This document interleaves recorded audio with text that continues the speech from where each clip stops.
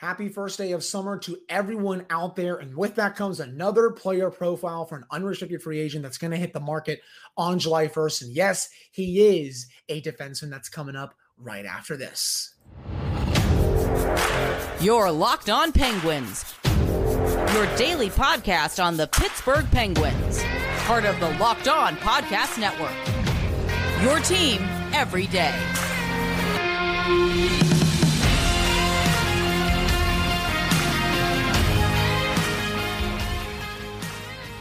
Hello and welcome back to another episode of the Locked On Penguins podcast. I am your host, Hunter Hodes.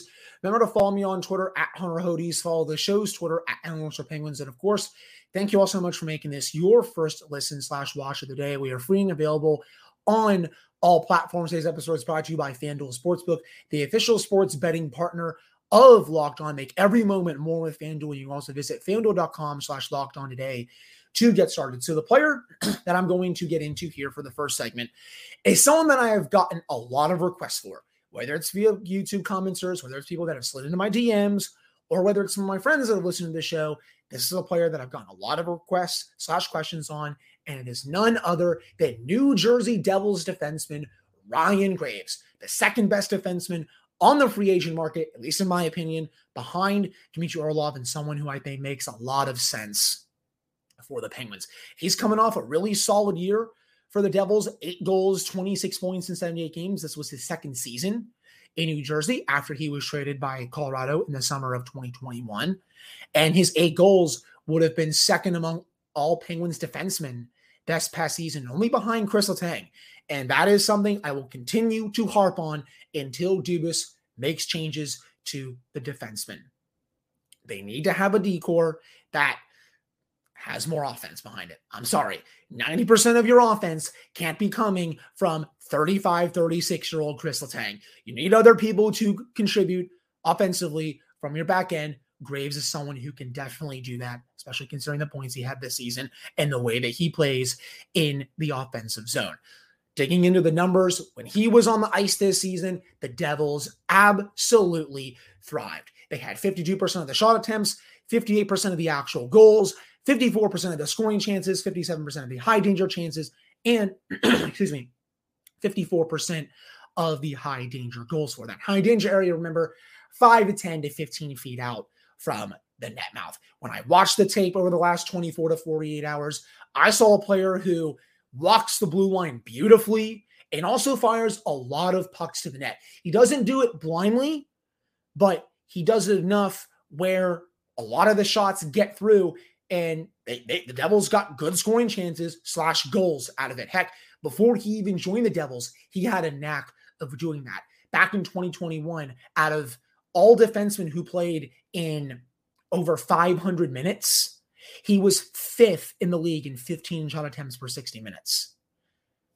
You can see why when you watch the tape. He fires a lot of pucks to the net. He is not shy about doing that at all. And to be frank, the Penguins could use a lot more of that because outside of Letang and P.O. Joseph, not many of the defensemen this past season fired the puck to the net a lot from the point.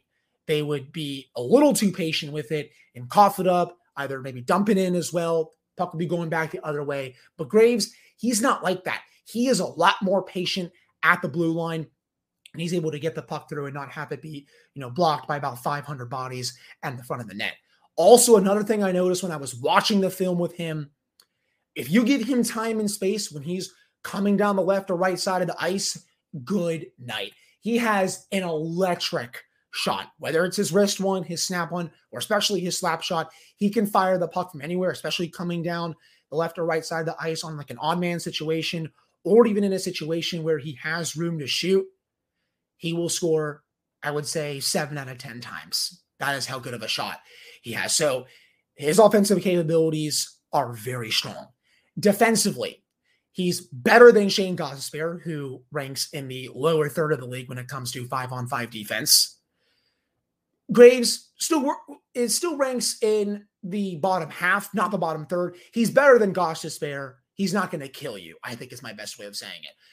I do think you're going to get someone who is a lot more physical. When I was watching him, he can lay the body extremely well. He is very good at separating a player from the puck with a hit, taking the puck and rushing out of the defensive zone, going the other way for scoring chances. He is very good at doing that. He's also very good at puck retrieval in the defensive zone. When the opposition was dumping the puck in, he was always first to get back, had no trouble breaking the puck out. I think that's going to be another part of his game that really keeps intensifying, even though he's a bit older now. He's 28. I think he can really be an asset in that department if he were to join the Penguins. So there's really nothing to not like when it comes to Ryan Graves. The one big thing that's going to be the kicker here is his contract. So he made $3.2 million over the past couple of seasons with the Devils. A daily faceoff projection had him at 5 times 5.1. That was at the end of May before Kyle Dubas was hired. That was also before the Vladislav Gavrikov extension. Well, Gavrikov, I think, is going to throw that number in the trash because he just signed a short-term extension with the Kings where he will be getting $5.875 million per season. In my humble opinion, I think Graves is a better defenseman than Gavrikov. I think he's better offensively. I think he's better in the defensive zone. And with that, I think he's going to look at that deal and say, hey, why don't I ask for this? Or why don't I ask for a little bit more? And to be frank, I think he might get more than that. Would Kyle Dubas be comfortable giving Ryan Graves something like a 5 times 6, 5 times 6.25, heck, even 5 times 5.8, somewhere in that ballpark? Would he be comfortable, especially considering Jeff Petrie is still on the books right now for 2 more seasons at $6.25 million per year? I don't know. I think you would probably have to move Petrie in that instance because do you really want a second pairing? Assuming they do keep Petrie and they would put Graves on the second pairing, maybe move. Just in this hypothetical, Pettersson would be with Letang. So bear with me here. And then if you got Graves and Petrie, would you really want a second pair that's making a combined 11.5, 12 million? I don't know. I'd probably not if I had to lean one way or the other.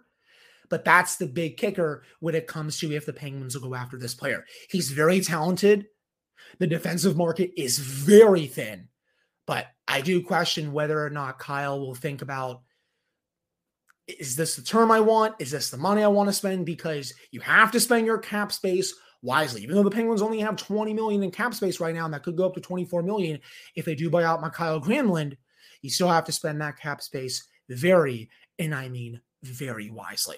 So let me know what you think about Ryan Graves down in the YouTube comments. You can also send me a DM on social media. Do you think he would be a good option for the Penguins? What sort of contract would you give him? He's at least the number 2 defenseman on the market, but with how few there are defensemen, that is, and with how the asking prices are going to be, heck, I read a rumor that Dmitry Orlov may ask for $7.5 to $8 million per year. What's Graves going to get? It's going to be steep. And if Kyle doesn't want to go down that road, he'll have to figure out something else. But he is still very much an option, I think, for the Penguins. I really enjoyed getting into his film and looking at the numbers. He is someone that I think I like a little bit more after diving into watching him play a bit more. So that wraps up this first segment. Coming up in the second segment for this episode, who is my dream pick at number 14 if the Penguins were to keep the pick and not trade it before next Wednesday's NHL draft? That's coming up after this short break. But before we get into that, we do have to discuss the official sports betting partner of Locked On, which is FanDuel. Baseball season is in full swing, and there's no better place to get in on the action than FanDuel, America's #1 sportsbook. Because right now, new customers get a no-sweat first bet up to $1,000. That's up to $1,000 back in bonus bets if your first bet does not win. Just go to FanDuel.com/LockedOn today to get started.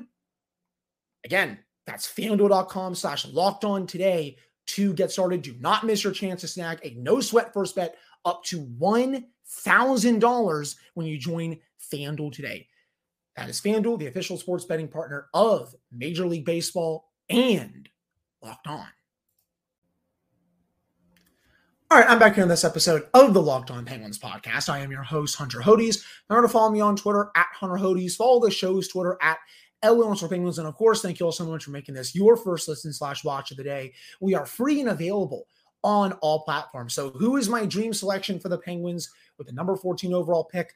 Look no further than Zach Benson. He may scare some of those quote unquote hockey men people away, or other scouts and other people who follow the draft just because of his size and his weight. He's only 5'10", 159 pounds. For reference, I weigh more than him, which is crazy because I am an absolute twig, but do not let that fool you. He is a wizard with the puck on his stick. When I was watching him, I loved the vision that he had on the ice. He was always making the right play with the puck on his stick. He also could read what was going to happen 20 to 25 seconds in advance and know where a player was going to be on the ice at that exact moment. Feed that person the puck, boom, puck goes in the back of the net. I saw that countless times when I was going over the film, watching some of his games over the past few days when I was getting together my big board. I like his shot, could use a little bit of work, but it's still really nice. Had 98 points in 60 games in the WHL this season, second to only Connor Bedard. His 36 goals were also a career high, as were his points.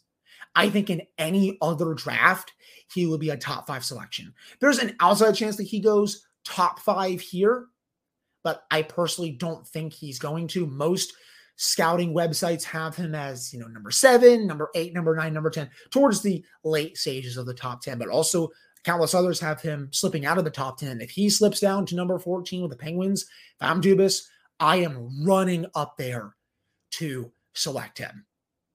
I absolutely love this kid as a player. He's also good away from the puck. Numerous times when I was watching him, I saw him make really small, underrated defensive plays in the defensive zone, whether it was just getting his stick in the shooting lane as a forward a few times, whether it was pinning someone to the glass and getting the puck out of their feet and going the other way. All that plus so much more. He has a very high compete level, very high hockey IQ. He is a very smart player. Could use a little bit of work on his skating. He's not the fastest skater in the draft. For example, I think someone like an Oliver Moore is a bit faster as a skater. Actually, I would say Oliver Moore is probably the best pure skater in this draft. So he's not at that level, but it's still good enough where I think he can really burn some people. A couple of things that I do think he needs to work on, just bulking up a little bit. 159, that's a little light. He was getting pushed around a little bit too much on the ice. But I think, that's going to come when he gets a little heavier, maybe a bit taller, all that good stuff. And sometimes he would rush decisions, a little bit on the ice. If he can take some time, be a little more patient with the puck on his stick, I think that'll also pay huge dividends down the line as well. My personal comp to him, I see a lot of Braden Point in this player, just especially with the build, the way he plays with the puck on his stick, the way he shoots the puck. Braden Point's also really strong in the defensive zone. That's someone I think that's the high end in terms of a comp. He's also been compared to Jonathan Marchessault, who is a very good scorer in the league, Lucas Raymond as well. Those are two pretty solid players in the NHL. He would instantly become the Penguins' best prospect they've had since they selected Derek Pouliot in the Jordan Staal trade. And I know Derek Pouliot did not turn out to be all that inspiring. I totally understand it. But at the time, he was considered to be one of the top prospects in the NHL. I think Benson, the same thing will happen here. He will be their best prospect since then. Easily will be their best prospect in the system. Honestly, any player they take at number 14 overall, if they do keep the pick, my friends, is going to blow away any options they had at last year's draft. Whether that was Lane Hudson, whether it was Owen Pickering, who they did end up selecting, or countless others, this draft is just that much deeper. That is how it is, my friends.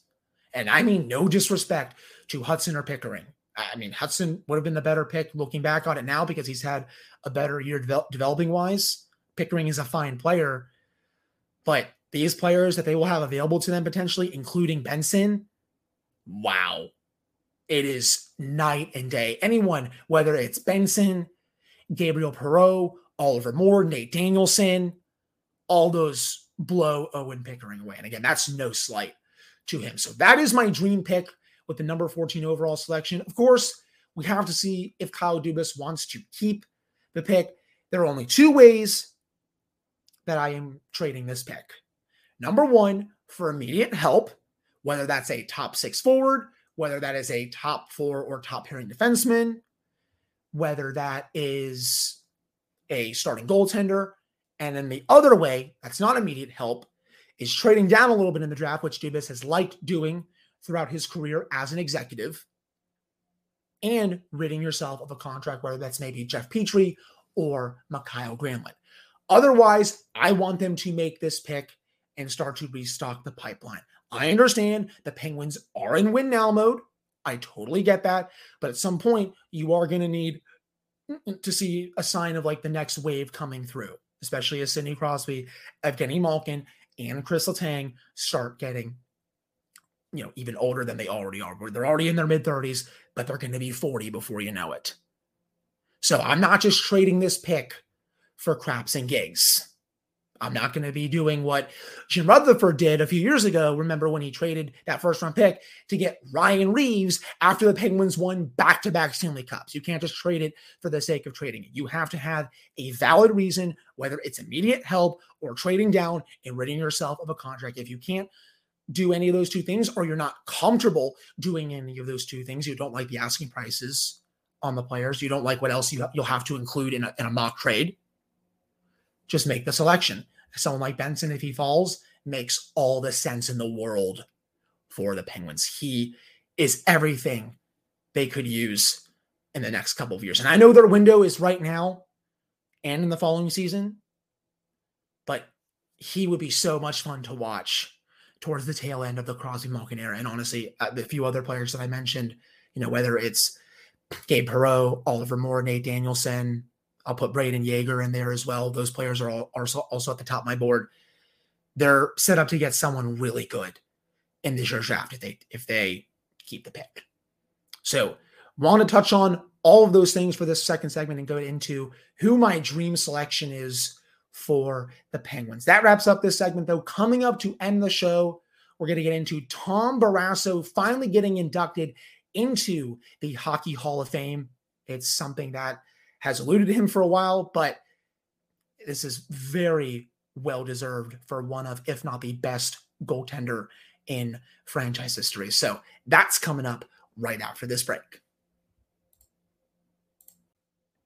All right, I'm back in this episode of the Locked On Penguins podcast. I am your host, Hunter Hodes. Remember to follow me on Twitter at Hunter Hodes. Follow the show's Twitter at @Penguins. And of course, thank you all so much for making this your first listen/watch of the day. We are free and available on all platforms. So the 2023 Hockey Hall of Fame induction class, I should say, was announced today.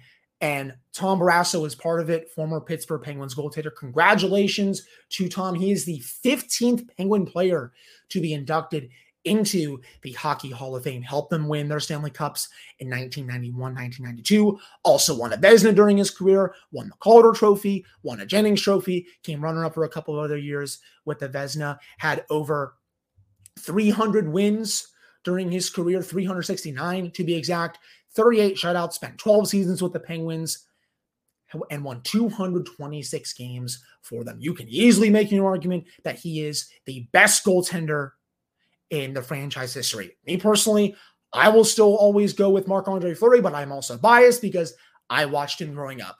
But for the people that are a bit older than me that tune into this show, I am sure plenty will go with Barrasso, and that's a fine choice.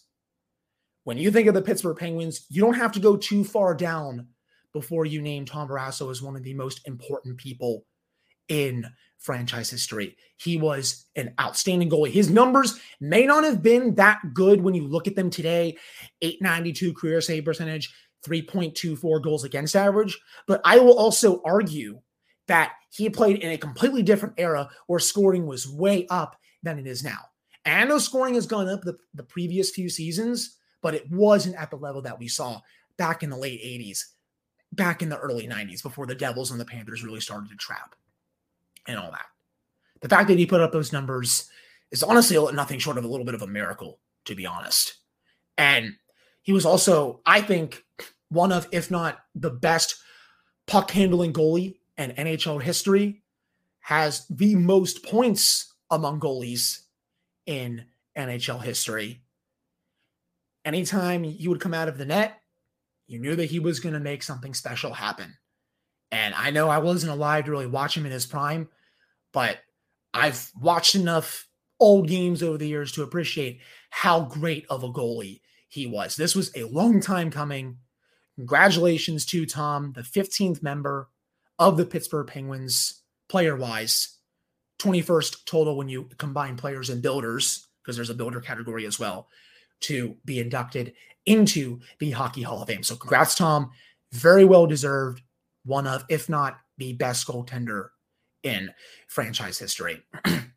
Other players that got inducted in the Hockey Hall of Fame, you saw Henrik Lundqvist got in. No surprise there.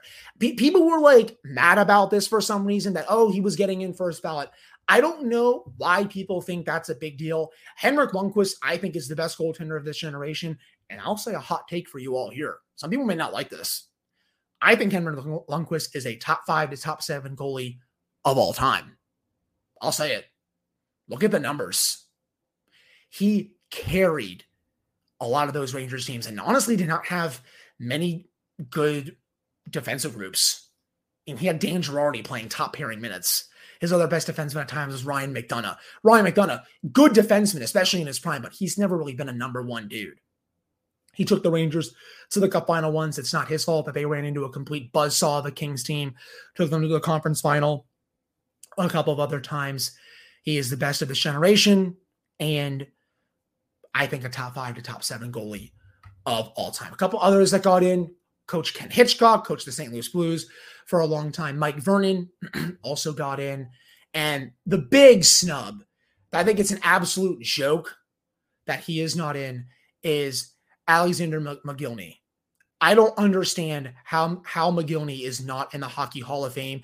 He's only just one of the 5 best Russian players to ever play the game. I mean, and this has not just been going on for this year. He's been snubbed for a lot of previous years in terms of the Hockey Hall of Fame. Mogilny is absolutely spectacular. Finished his career with almost 500 goals, 473 to be exact, 1,032 points, had 8 30-goal seasons during his career, one of which he scored 76 goals with the Buffalo Sabres in 1993. He was unbelievable. He's 4th all-time in points in terms of all Russian players. How is he not in the Hockey Hall of Fame? What are we doing here, people? Please induct him in next season. He's one of the best Russian players to ever do it. He will always go down as one of the best Russian players to ever play in the NHL. Sergei Gonchar, he was also not put in this year. I do think Gonchar is eventually going to get in. He put up really good numbers in the quote-unquote dead puck era. What that is, obviously, that was the trap with the Panthers and the Devils and a couple of other teams who really wanted to just play low-event hockey. Then after that, when the scoring started to go up again, he put up more numbers. Played obviously with the Pittsburgh Penguins, played with the Washington Capitals, played with a couple other teams. He has always, I think, been underappreciated by the hockey community. When he was in his prime, there were not many better defensemen in the league than him. And I do think his time is coming. Maybe next year, maybe after that, but I'm so tired of Mogilny not being in the Hall of Fame. Please induct him in next season. There is no reason for him to not be in the Hall of Fame right now. But that will do it for this episode of the Locked On Penguins podcast. I really appreciate all of you listening / watching this one. I'll be back with another episode for you all on Thursday. We'll continue to cover things relating to the draft, potential trade rumors, other player profiles for free agency, all that, plus so much more coming up for the Thursday episode of the Locked On Penguins podcast and Friday and heading into next week. It's going to get really busy really soon here, 10 days until free agency. Keep it right here on Locked On Penguins for everything relating to the Pittsburgh Penguins. So again, thank you all so much for listening / watching. Really appreciate it. I'll be back with another episode for you all on Thursday.